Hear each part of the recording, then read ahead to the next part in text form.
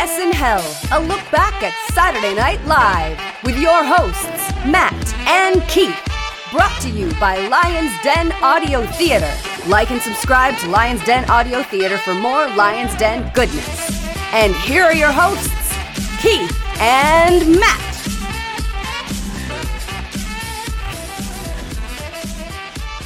Episode 18 of Saturday Night Live, hosted by Raquel Welch, originally aired on April 24th, 1976. And it's me, Keith, and again, as always, it's Matt. Hello, Matt. How are you doing this evening? Hey, pretty good. Always happy to be on Saturday night. And the Candace Bergen of our show, our first returning guest host, we have tonight, Chili's back. Hey, Chili, how you doing? I'm doing great. As a huge Murphy Brown fan, I was probably the only 6-year-old boy who loved Murphy Brown, so that's pretty high compliments I can get there. You'll take that one, eh? Absolutely. Raquel Welch is the host, but we've also got musical guest Phoebe Snow and second musical guest John Sebastian. Raquel Welch was born in 1940, a model, actor, singer, dancer, born to a Bolivian father and an Irish mother. She was the old, not just a pretty face. It applied to her. She typically played stronger female characters rather than typical airheads. She was not the Marilyn Monroe type by any means. Oddly, by the time she was an actor, she was actually a working mother with 2 kids, and she started modeling. Her first movie came out in 1966. That was the same year she made 1 Million BC, which has one of the world's most famous posters. It's her in the deerskin bikini, and most people will, if they don't know that one, they'll remember it from Shawshank Redemption. She did Bedazzled with Peter Cook and Dudley Moore.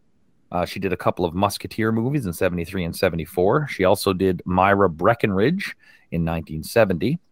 Her last bit before the show was a film called The Wild Party with James Coco. Now, when she showed up for this show, she was inundated by the writers hitting her up with a lot of breast jokes, but she nixed 90% of them, including a bit about it was a takeoff on the Hindenburg disaster where her breast exploded. That was Michael O'Donoghue's idea. A sci-fi parody called The Planet of the Enormous Hooters, which was Franken and Davis's idea.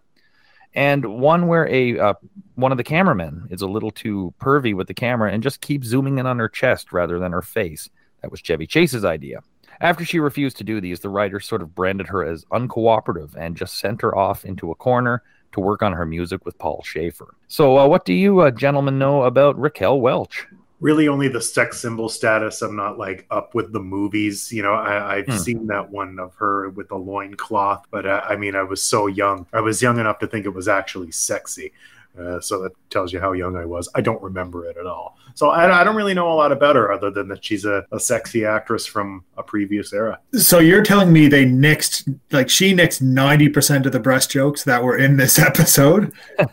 Was it originally a 2-hour special? Because I don't know what else they really gave her very little to work with other than the fact that, you know, she's obviously gorgeous. She has very big boobs. That's what they went with, which, like Matt said, I only knew her as being a sex symbol. I know her honestly more from the poster than I do from any of her acting. But I will say that this episode, I was pretty surprised. The little bits they did give her to work with, I was pretty pleasantly surprised. I thought she was essentially the 1960s, 1970s equivalent of like a Kim Kardashian or a Pamela Anderson, but I was pretty impressed with what she did. And our musical guests tonight, first off, we have Phoebe Snow, who appeared on episode 2, the Paul Simon episode. Between then and now, or between her last performance and this one, she'd actually given birth to a daughter. And 50 Ways to Leave Your Lover, on which she sang backup, had shot to number 1. And her second album, Second Childhood, eventually went gold. It had been released in January of 1976. So a lot going on in the life of Phoebe Snow at that point in time. The second musical guest, John Sebastian, had been lead singer of The Lovin' Spoonful and really the creative writing force as well. He grew up steeped in music. He formed The Lovin' Spoonful, which combined a lot of genres into one really neat sound. A lot of their songs are well-known, far more well-known than perhaps the name Lovin' Spoonful is. They have Daydream, Summer in the City, Darlin' Be Home Soon, Do You Believe in Magic? After the band broke up, Sebastian continued as a solo artist. He was composing music for theater, and he had a memorable impromptu appearance at Woodstock. Now, in 1976, he was riding an unexpected wave when he wrote and performed the theme to Welcome Back, Kotter, and that became a huge mainstream hit. And at this time, he was also working as a session musician. So Phoebe Snow and John Sebastian, ringing any major bells there for you guys? Big zeros. Yeah, nothing here. I recognize the Welcome Back song, but you just told me all I will probably ever learn about John Sebastian. Yeah, John Sebastian later in his career wrote the theme song to the Care Bears, Care Bear Countdown. And That's amazing. We have a cold open here. It's Chevy Chase. He's at a podium to present an award for Best Performer by an Actor in a Political Campaign. The envelope is handed to him. He opens it, and it reads, "Get to the fall, Chevy." Chevy is annoyed that as a political satirist, he shouldn't be looked down as a clown that falls down for people. And the cards were supposed to contain the punchline. Chevy acts very petulant and waits for the proper card. A new one is handed to him, and it says, "Don't stretch this out, Chevy. Get to the fall." Chase is annoyed, and he threatens to walk. He then does walk and storms off as he trips over some chairs and falls. The spotlight catches him on the cement floor, and he gives the Live from New York. This one looked like another bad fall, and I remember this clip was used a lot to advertise like the video releases and stuff like that. I thought it was pretty good. I thought they kept it fresh. I enjoyed it, and I like the Oscars are like the only award show that I actually enjoy. So I always love a good Oscar episode or parody. Yeah, I enjoyed it. It did look pretty rough, but I appreciate that they're keeping these interesting, even if they have to go a little meta with them, for lack of a better way to put it. Yeah, I enjoyed it too. I didn't get the political jokes, but obviously that's more of a topical thing for that week. The fall looked like it hurt like hell, but otherwise pretty standard stuff. One thing I will note is that there's a bit of Oscar humor going on here, and yet the Oscars had aired about 3 or 4 weeks before. So yeah, there was a technician strike going on, and some episodes had to be rescheduled and moved around. So we then get to Raquel Welch's monologue. Welch comes out and she sings Superstar, which was written by Leon Russell and Bonnie Bramlett. Leon Russell will be one of the musical hosts in a coming episode. Welch does a good job singing. She's eventually joined by Joe Cocker. Belushi is Joe Cocker. And Cocker had originally sang a version of this too. Great impression, weird placement, but to me, Belushi's appearance saves the segment. Definitely agree. And tough to sing anything that Karen Carpenter ever had her hands on. I'm a big Carpenter's guy, and she was just the best. So I'm thinking of her and listening to Raquel Welch sing this, and it doesn't work for me. Yeah, for me, first of all, Raquel Welch looked absolutely stunning, and this is the first time where I kind of realized, like, oh, she's actually might have a bit more talent. She sounded great when singing. But yeah, if it wasn't for Belushi coming out, and I'm not the biggest Belushi fan, it would have just been a very oddly placed segment of her just singing. But also after what you mentioned about the writers finding her difficult, I don't blame her necessarily for focusing on singing so much this episode. And fuck them for that. Just to get that out of the way. Fuck them. These guys are getting paid, and you get a host that's clearly very eager to do, some interesting stuff. She seemed very enthused, and you just shovel her shit. Fuck them indeed. We come to our first ad, and it was number 1, where I was like, oh, I'm glad Chili's back with us for this one. It was Gilda Radner and Garrett Morris reprising the roles as the Alvarezes from the Jill Claiborne episode, and they're worried about their rats. Chevy comes in as the Pied Piper, who asks, are your rodents getting the nutrients they need? And he's advertising Purino Rat Chow, and there's a great bit in here with rubber rats. I really like this. Gilda and Garrett were great, and this time I did notice the undershirts hanging in the background, Jill. I got so excited when they showed up. I wasn't sure if these were recurring characters or not, but as soon as they popped up, I actually, out loud went, oh, yes! Because the first shot of the sketch was the wife beaters hanging up, like in the Jill Clayburgh episode. And then Chevy coming in as the Pied Piper, and I actually like this a lot. This was one of my favorite advertisement parodies they did. I love the line, treat your pests like guests. I'll probably use that if I ever have mice in the house. And even the little toy rats were cute. It was a fun sketch. It was funny. And yeah, I've got nothing but good things to say about this one. I also enjoyed it. I thought those toy rats were hilarious. My biggest laugh came from the bowl saying cocky. the cockroach bowl? Yeah, cocky and lousy. Our next bit is the metric alphabet, and this one is both. The internet credits this one to Dan Aykroyd or Tom Chiller, or both. The conversion to metric was going through in the States, or actually wasn't going through. Keep working on that, US. Aykroyd demonstrates the new Decabet. It's an alphabet with 10 letters. and he demonstrates the new way of pronouncing and writing the new letters. 2 sentences that jumped out at me were, "I caught a biggie fish," and "Honey, will you element open the door?" This was another great bit by Aykroyd. Probably not like Bassomatic level, but this was still very, very good. I will be the contrarian here, I suppose. I really did not think this was very funny. I thought he was straining to get through the jokes. I didn't think the jokes were very funny. There needed to be something else for him to do here because I thought these were flat. I'm going to be somewhere in between here.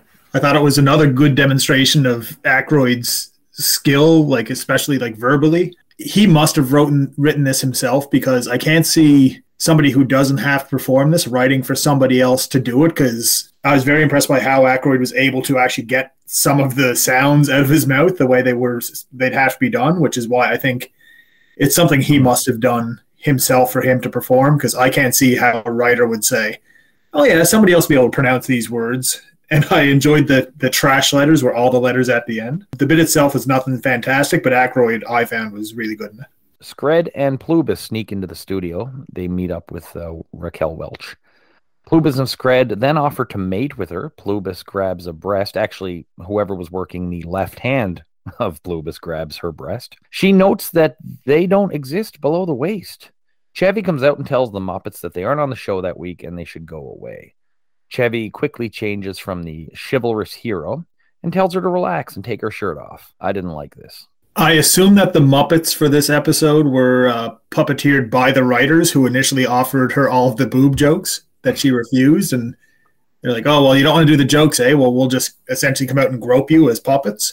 You know, I'm not a fan of the Muppets. As soon as I saw it was the Muppets again, I thought, oh, for God's sakes, they're locked into the studio. Keith and Matt must have like gone back in time to written letters to get the Muppets written out.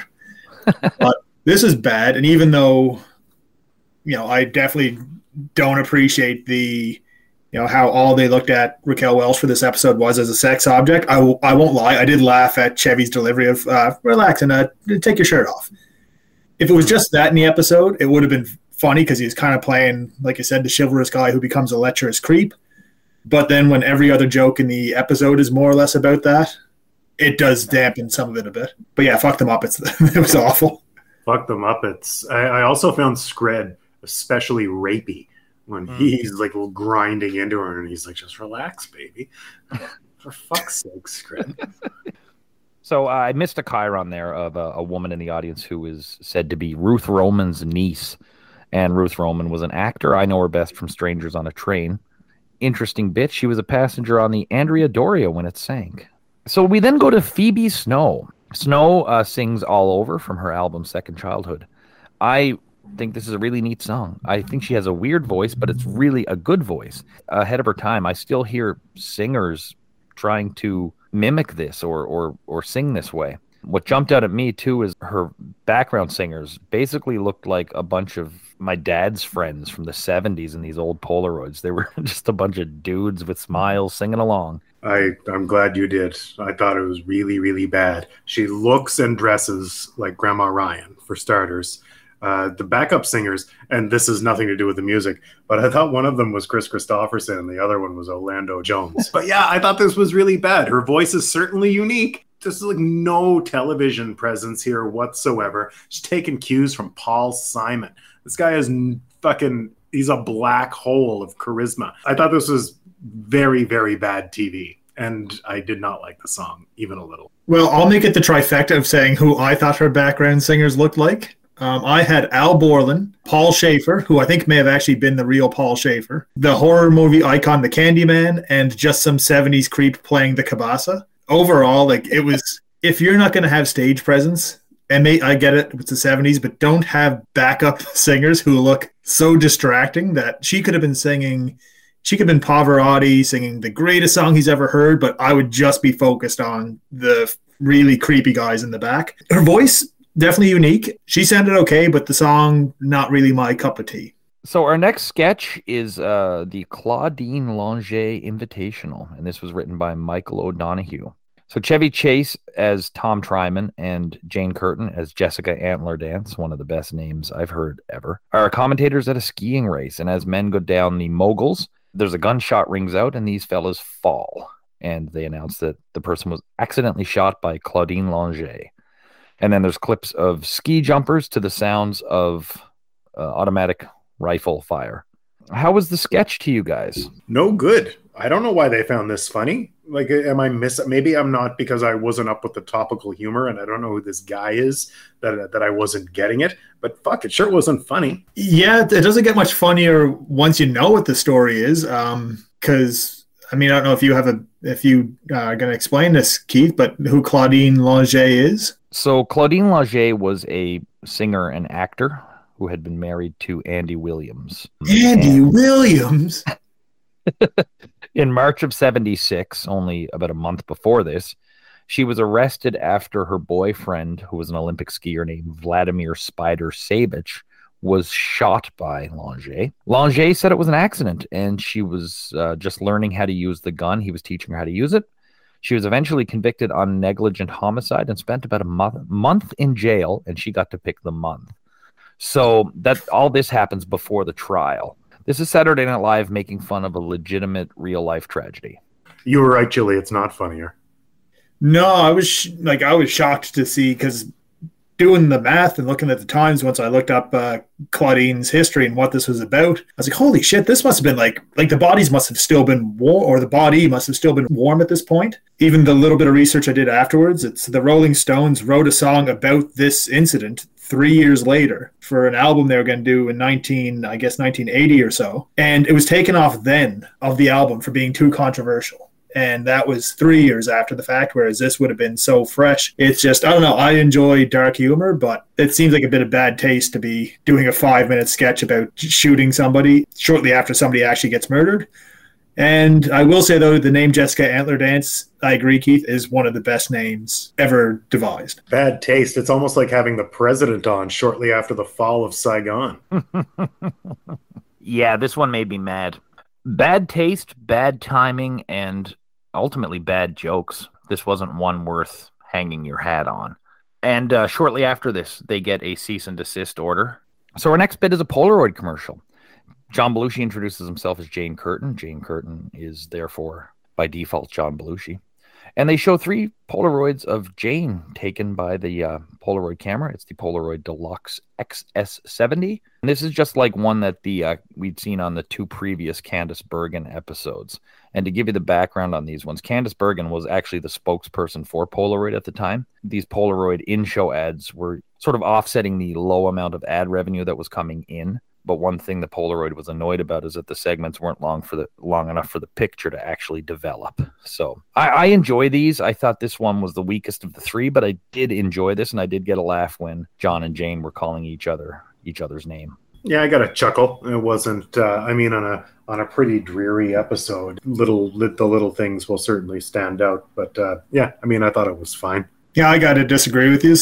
I also didn't know this was a paid advertisement. I just thought it was a really bad sketch. Yeah, I don't know. I just didn't get it. It seemed to go on without a joke at all, but knowing it wasn't necessarily designed to be a real sketch, I guess that's a bit more forgivable.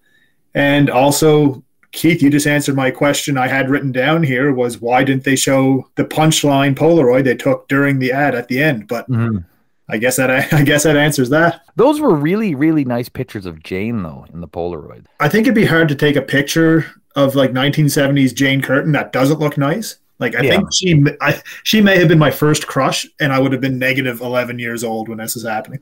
My God, it's just gorgeous. Big Jane Curtin fan over here. Which, once again, this is the second episode that I'm, joining you guys on, and they've had so little for Jane to do in both episodes. Like, even in this one here, I don't even think that she bothered to change costume. They had so little for her to do. We now go to great moments in herstory, and if you remember, these were really short bits from a previous episode, but this one is not short at all. Jane Russell on set filming Howard Hughes's The Outlaw, and Welch is playing Russell. Hughes says he's in love with her. Now, Hughes was a renowned germaphobe, so he kisses her with a Kleenex between their mouths, and then he turns the Kleenex around and kisses her side. He designed a special brassiere for her, and Garrett comes in as Skip Dixon, Hughes' most trusted Mormon welder, and he has a metal bra with propellers. Russell won't wear it, so Howard puts it on to safety check it. He knocks himself down, And this is how Jane Russell became the girl with the golden gazongas. I didn't like it. I really didn't like it. Didn't even like Aykroyd in this one. Yeah, this was pretty tough to like. I mean, there wasn't really a lot of jokes there. It was very slapsticky. And again, with the tit jokes. And yeah, the flailing around, you can't just throw a talented guy like Aykroyd to just flail around and expect results. I mean, you have to have an idea. They had no idea. This sketch had, I guess, it was dreary. It was drab. Not much going on. It did have three things I enjoyed. One was I did enjoy the joke you described where he kisses the Kleenex, and then Garrett coming in as Skip Dixon. He had so much energy coming in. I did laugh at that. I was excited to see him in the sketch. I feel a little hypocritical because bad-mouthing the writers earlier, but I mean, Raquel Welch, she's stunning. She looked amazing. I just wish they gave her more to do other than stand back and watch as Aykroyd did some of the worst Aykroyd stuff I've seen on SNL. I did like the voice Welch was using. It sounded very 40s movie. She was fine. It once again was, like I said, got the impression she was capable of doing so much more if she had more to work with. Our next bit, Jane Curtin comes out and says that Madeline Kahn will be back on May 8th. Back, you say? So what happened on April 10th, Madeline Kahn was booked to be the host. She came out and did 10 minutes of material, and then they threw to a Richard Pryor episode. And I found that on from a newspaper clipping on a Reddit group. So yeah, that's what happened there with Madeline Kahn. Things like this, you really take for granted how back then, they had to do things to let people know what's coming up in future episodes. It's so almost antiquated nowadays with the internet and everything else going on. I would find it weird if, an episode of Stranger Things halfway through the episode said, hey, tune in next week, we're going to have a goblin show up or whatever. It's kind of cute in the way that they had to do it that way. So we're at Weekend Update. It starts with Chevy on the phone, and he's saying, no, it's just out of batteries. And he then notices the camera's on, and he says, I'm Chevy Chase, and you can't. A few bits from this. Gerald Ford was criticized for his appearance on a late-night television show that is in bad taste, takes cheap shots, and uses filthy language. We have a little tech glitch as Chevy Chase gives one of the better jokes. He says 253 murderers and rapists escaped from a prison, and residents are advised to answer the door politely. Talks a bit about Timothy Leary being released from prison, and Leary's plan is to take a trip somewhere. George Wallace showed his strength by crushing a small child. Another tech glitch as we go to Lorraine Newman as a political analyst talking about undecided voters who don't know. And if one candidate's able to get all these don't knows, they will do quite well. But Newman doesn't know how to get them interested. I really enjoyed that part. Final Days, Nixon's Final Days, the book by Woodward and Bernstein. They don't mean to kick a man when he's down. They mean to kick him, break his thumb, dance on his face with golf shoes, and crack his teeth with a hammer. Then we see Barbara Walters, who had recently left NBC to go to ABC for $5 million. And Garrett Morris interviews Barbara Walters. It's the debut, kind of Gilda Radner's Baba Wawa. A impression that Barbara Walters didn't like too much. Highlights for me include crushing a small child and the richness of them doing a joke about how the president was probably criticized for his appearance when I sat here and shat all over the show for having the president on. Thought that was pretty funny. and I thought Lorraine Newman was fine. I don't love the heavy wordplay jokes. But she did a really good job. But those are my things. I guess my takeaways from the first bit would be the line about the president being criticized for appearing on a show that takes cheap shots and all this, and it's 10 minutes after the shooting skiers sketch. Barbara Wawa, that bit was okay. If knowing it's the first time, I can see why they'd want to explore it a bit more. And it's also funny to think of a $5 million contract as being a humongous contract in television, whereas there's performers who make that in one episode now. And yeah, otherwise the Lorraine Newman bit, kind of have to disagree a little bit. I found it a bit, it wasn't really my thing. I found it could have been a different delivery, maybe could have made that a bit funnier in my opinion. It's Weekend Update, it's going to be topical, so it may not catch all the jokes, but you can tell they're well delivered and the audience liked most of them. I hate to time travel, but Sherry O'Terry does the best Barbara Walters I've ever seen. And that's all I thought about looking at another Barbara Walters. Interesting. That's a controversial statement within the SNL fandom world, Matt. Oh, good. We then go to a bisexual minute, and this is Raquel Welch with no disguise, as Gore Vidal talks about how his ancestors planted the first seeds of the country, and yet none of them knew how great their descendant would be. This is Raquel Welch taking a shot at Vidal, who wrote the novel Myra Breckinridge, and she's actually wearing the swimsuit from Myra Breckinridge in the bit. Yeah, this wasn't particularly funny to me. I agree. I mean, I don't really have a lot to say about it. I thought it was pretty stupid. Yeah, I don't know what it was, and the audience wasn't really that into it either, so it's not just a time thing that's making it not funny. We then see John Belushi returning as his meteorologist, and he's talking about songs about the weather. Most are harmless, but some spread dangerous information, such as it never rains in Southern California. An expanded bit on Don't Rain on My Parade. He says there's worse things that could happen on a parade.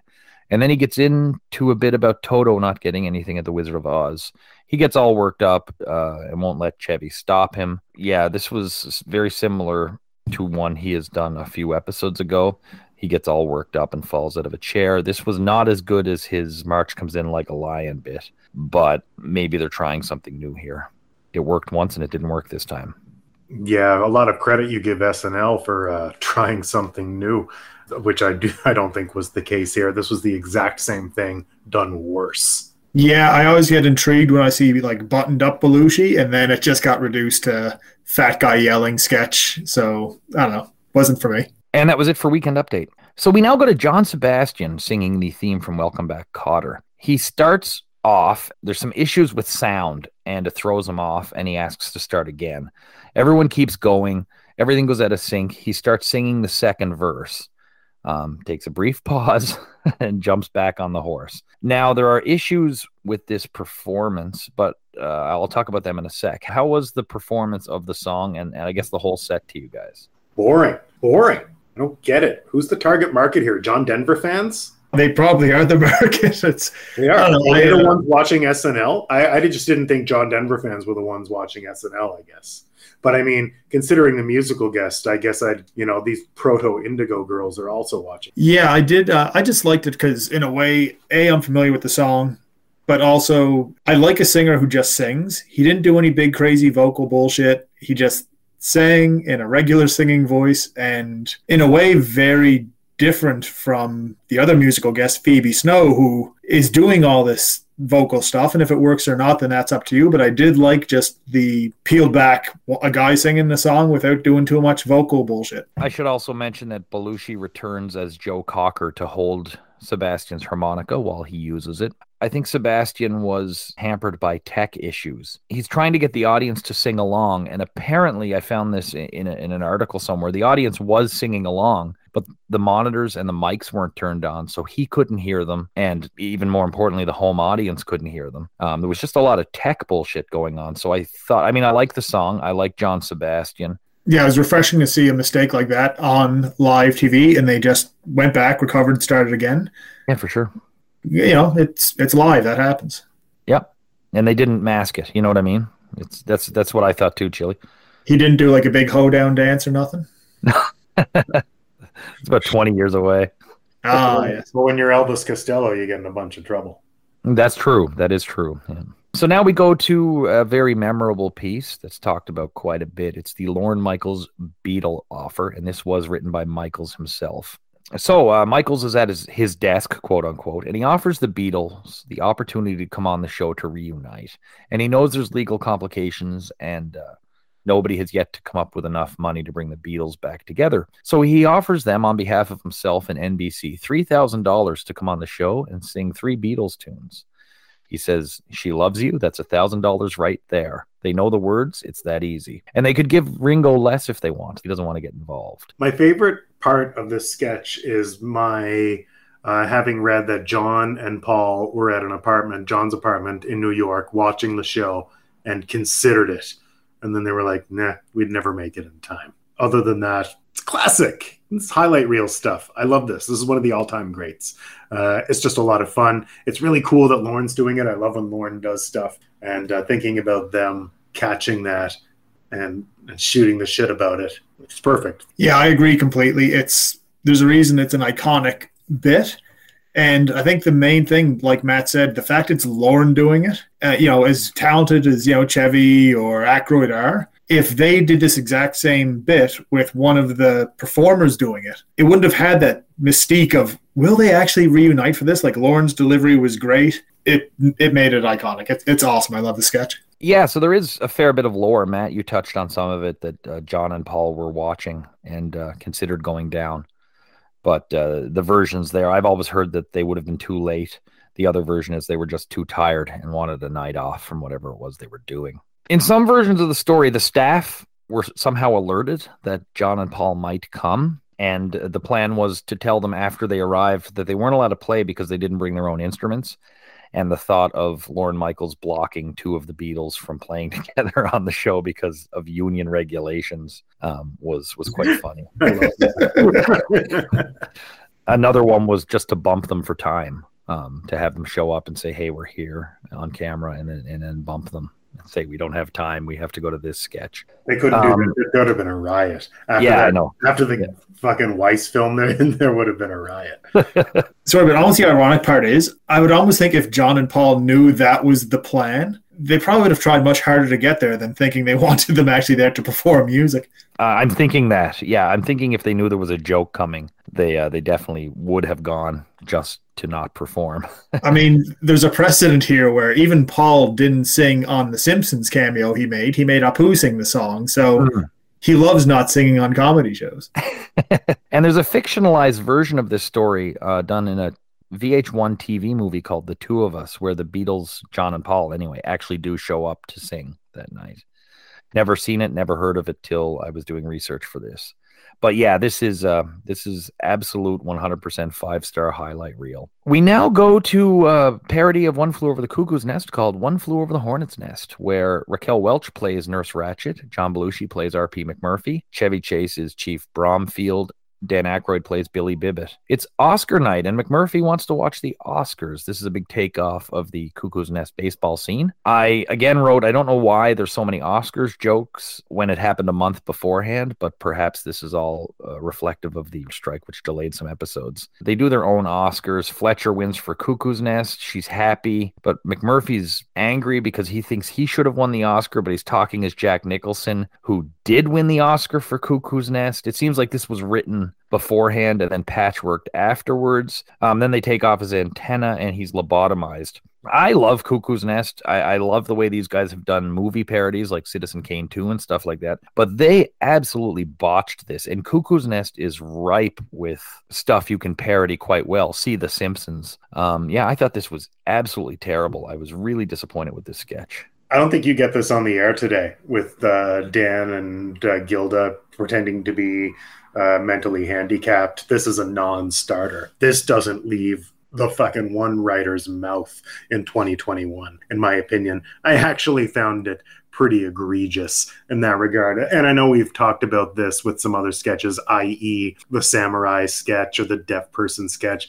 But this one, they were really playing these people for laughs. And I did not think it was cool. Yeah, this is awful. Once again, Raquel did a fine Nurse Ratched, didn't have too much to do. John Belushi is, a comedy icon, but how is he the one person on earth who cannot do a Jack Nicholson impression? It's the easiest impression. Everybody does it. It blows my mind, the fact that was such a bad Jack Nicholson. The chief actually being from India, bullshit joke, and just Belushi seemed exhausted by the end of the sketch. I don't know if it was he just knew it wasn't working, for a guy who's known as being like an explosive physical comedian, but that was his bread and butter. There's a huge explosive part in One Flew Over the Cuckoo's Nest that they had in the sketch where Jack Nicholson attacks Nurse Ratched. And I think in this, Belushi kind of put his hands meekly over her neck, shook her 2 times, and he looked like he just wanted the sketch to end. Brad Dourif, did he piss them off or something? Because they must have mentioned 3 or 4 times, oh, and Billy lost. You're not going to win. It's holy shit, leave the guy alone. He's probably not too happy about it. But yeah, this sketch was bullshit. It sucked.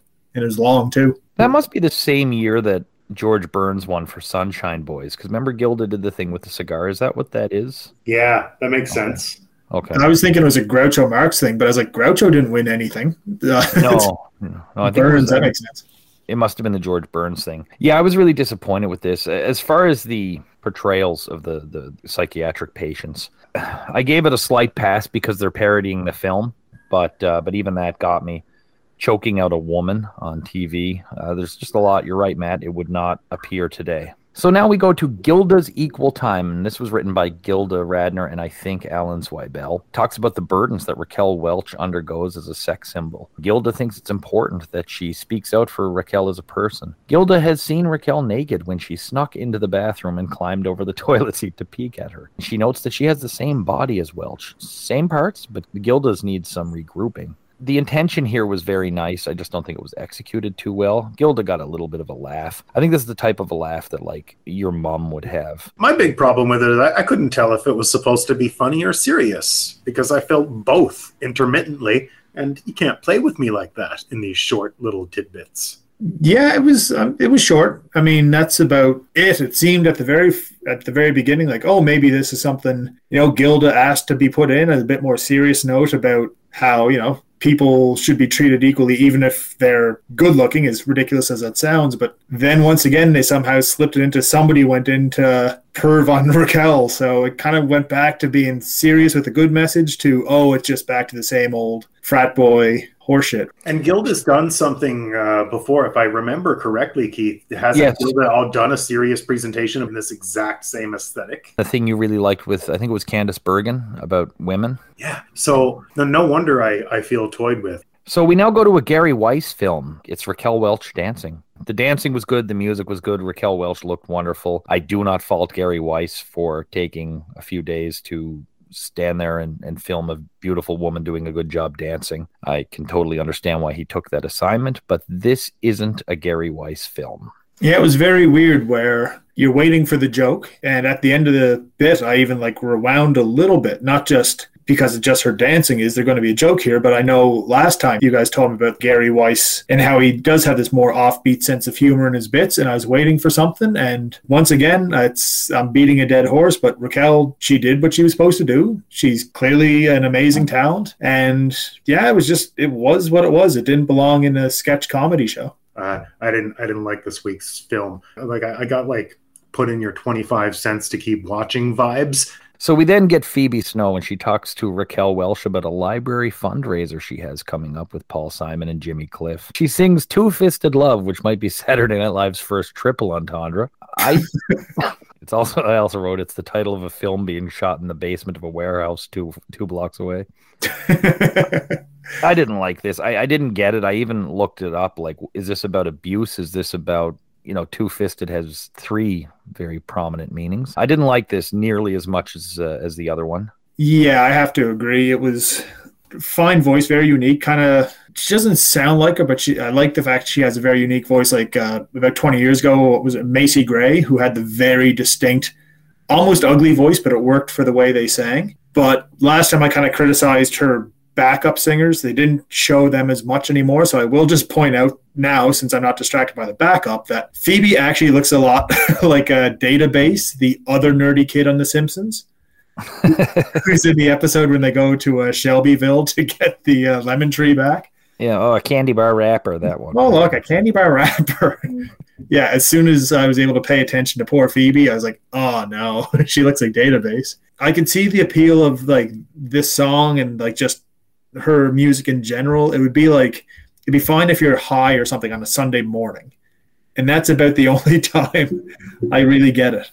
So then we go from a slow song to another slow song, and in this one it's Raquel Welch singing "It Ain't Necessarily So" from Porgy and Bess. Terrible placement, maybe one song too many, but Welch did a good job. It's too much music on this episode, and listen, I'm no pro. But, I'm sitting here, I have ears, and I love music. I don't think Raquel Welch is a good singer. Why is she singing so fucking much? Am I wrong? Is she a good singer? I'm gonna defend myself a little bit. I don't think Raquel Welch is a good singer. And I don't know why they got her singing so much. I actually liked her singing. They definitely did Phoebe Snow dirty, though. Immediately after she's done, she's very unique voice and all that, and very, she has a unique look to her. To immediately go from her performance to it's almost like they said, like, oh, you think that was good? Well, here's a beautiful woman singing too. And it was just, I don't know, it was the weirdest placement of anything I think I've seen yet. The host singing immediately after the musical guest singing. It was very odd placement, and it dragged on and on and on. Scred and Plubis are backstage, and they find Favog covered in cobwebs. The Muppets want advice from the mighty Favog of what to do because they're not booked on the show. They're just puppets, and they have no lower half. Favog basically tells them to get in the trunk because puppets don't have feelings. So they open this big trunk, and they see Whist, if you remember him, the pot-smoking Muppet from November. And we don't see Whist, but they do. Queen Puta, though, we do see. She's in the trunk already. And so they all pile in the trunk. The mighty Favog indicates he plans to ask to host the show. This wasn't good. Everything the Muppets touch is pretty much poison. They need to die. There was no sympathy for them from me. It was just glee. Just fucking get rid of this shit. Like, I get the sense that the show is starting to learn itself and learn its identity. And, ask anybody, and like they'll say the best seasons of X show are probably 3 and 4 because you got to find yourself. And part of NBC's Saturday Night finding itself is getting rid of shit like this. I get it. You had to do it. You had to try new things. You're a new show. But, I should probably credit them for learning quickly, I guess. I think they get it. I think they know we don't like them. Yeah, I was wondering, is this their way of writing the Muppets off, where it almost seemed like it was a sketch written by somebody after like Jim Henson left, like in a bitter way, because they were really mean to the Muppets, and then they seemed to just chuck them in the trash. So I don't know if this is their last episode or not. So our last bit, we have a telegram coming in, and Chevy reads it, and it's from a 40-year-old war veteran who's dying and asks Raquel Welch to take her shirt off. Raquel agrees, opens her shirt, and some really bad blue screen chroma key and rockets and such. And then as the final music plays, Raquel and Chevy dance, and nobody else comes out for the goodbyes. Pretty weak goodbye, really bad chroma key or blue screen. Not great. I mean, I didn't expect much of an ending out of this episode after having sat through it. Shit. I mean, Chili, sorry that these were the two that you've joined us for. Once again, I'm still trying to think if I've done something to offend Keith or not, but it was a rough ending to an overall rough show.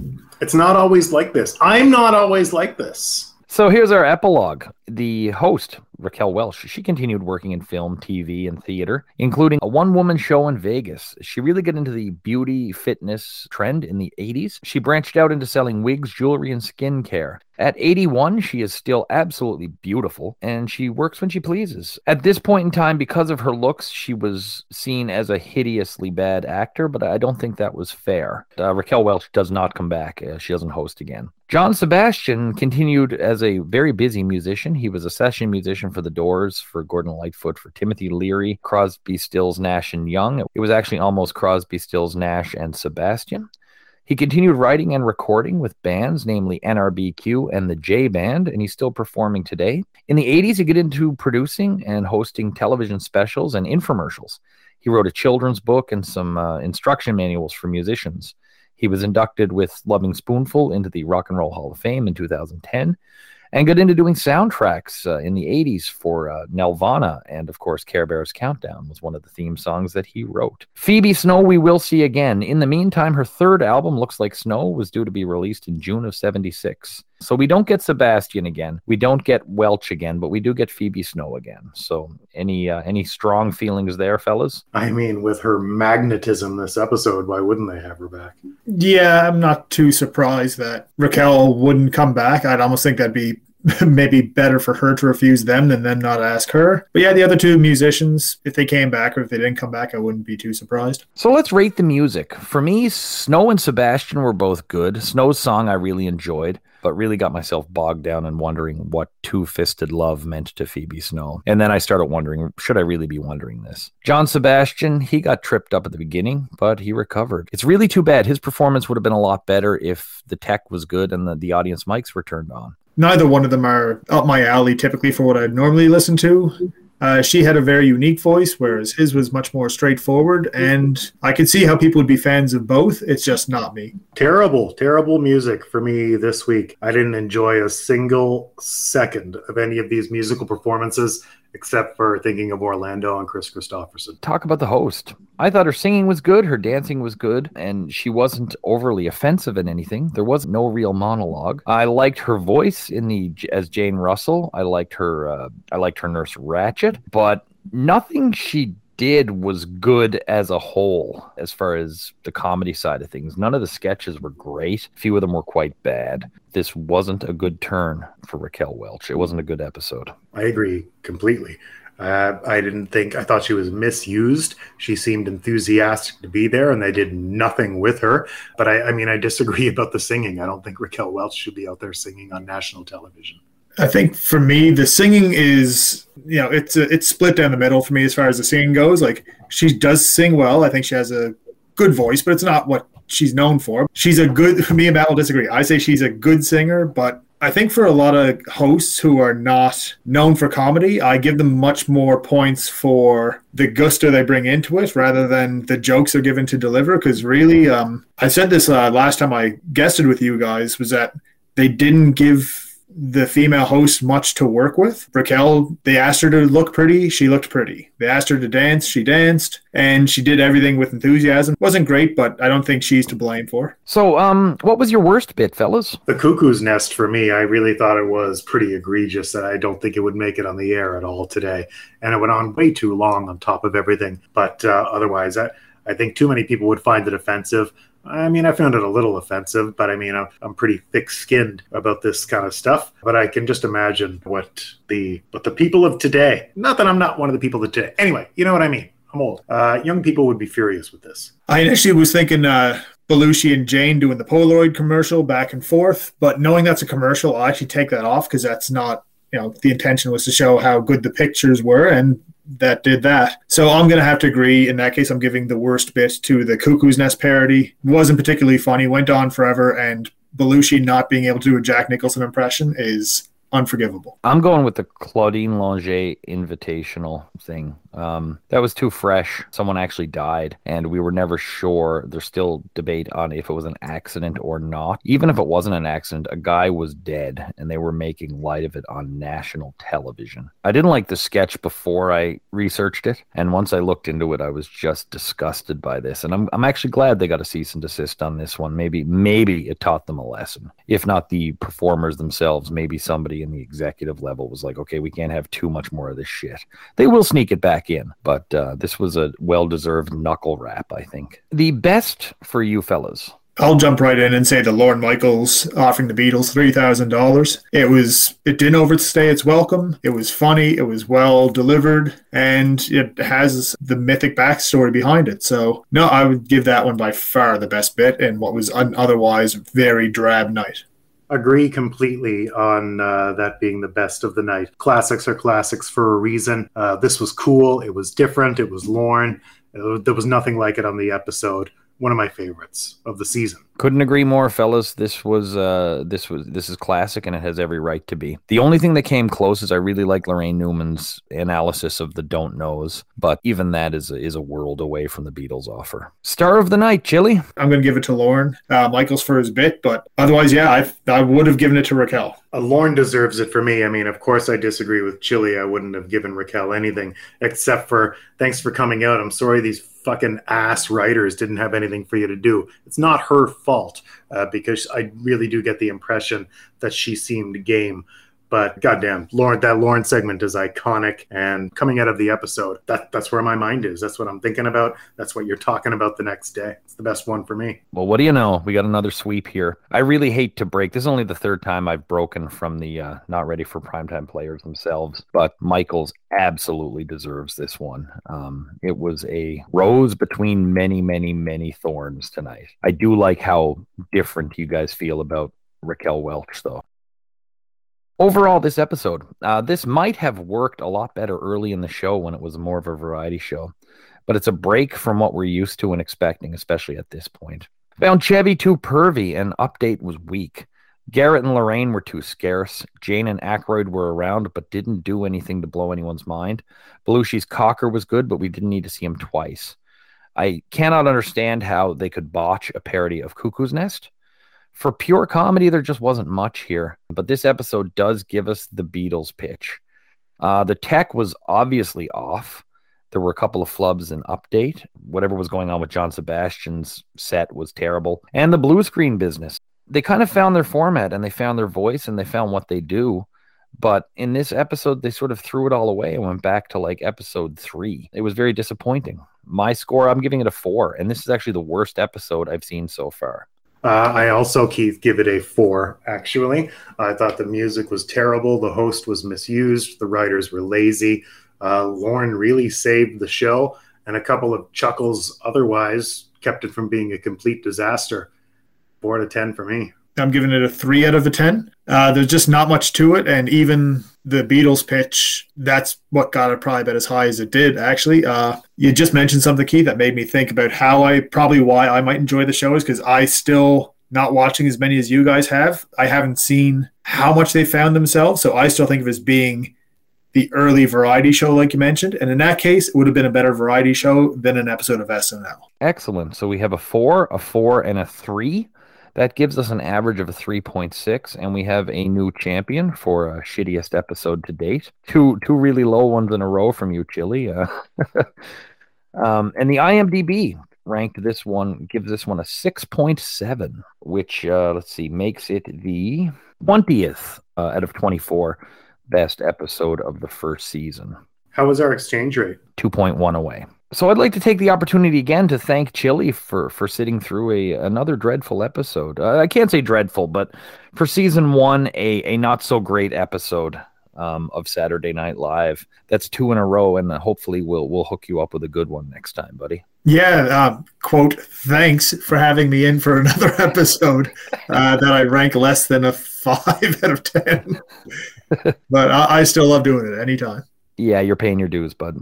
Our next episode is Madeline Kahn hosting and Carly Simon as the musical guest. You won't be with us, Chili, but what does that lineup sound like to you? Yeah, it sounds much more promising. Madeline Kahn, very funny comedic actress. This should be right up her alley. And I don't know the history, but it sounds like Carly Simon, her making these appearances is pretty rare at that point based on this episode. So it should be a good one. Matt? I mean, I'm excited for it because the show did a segment to sell it with Jane Curtin, for goodness sake. I'm not the biggest Carly Simon person by any means. She's sort of like 70s Taylor Swift, but I'm curious. I'm interested. Well, folks, until then, we'll be locking ourselves in a trunk and putting on our finest denim leisure suits as we sing backup for Phoebe Snow here in SNL.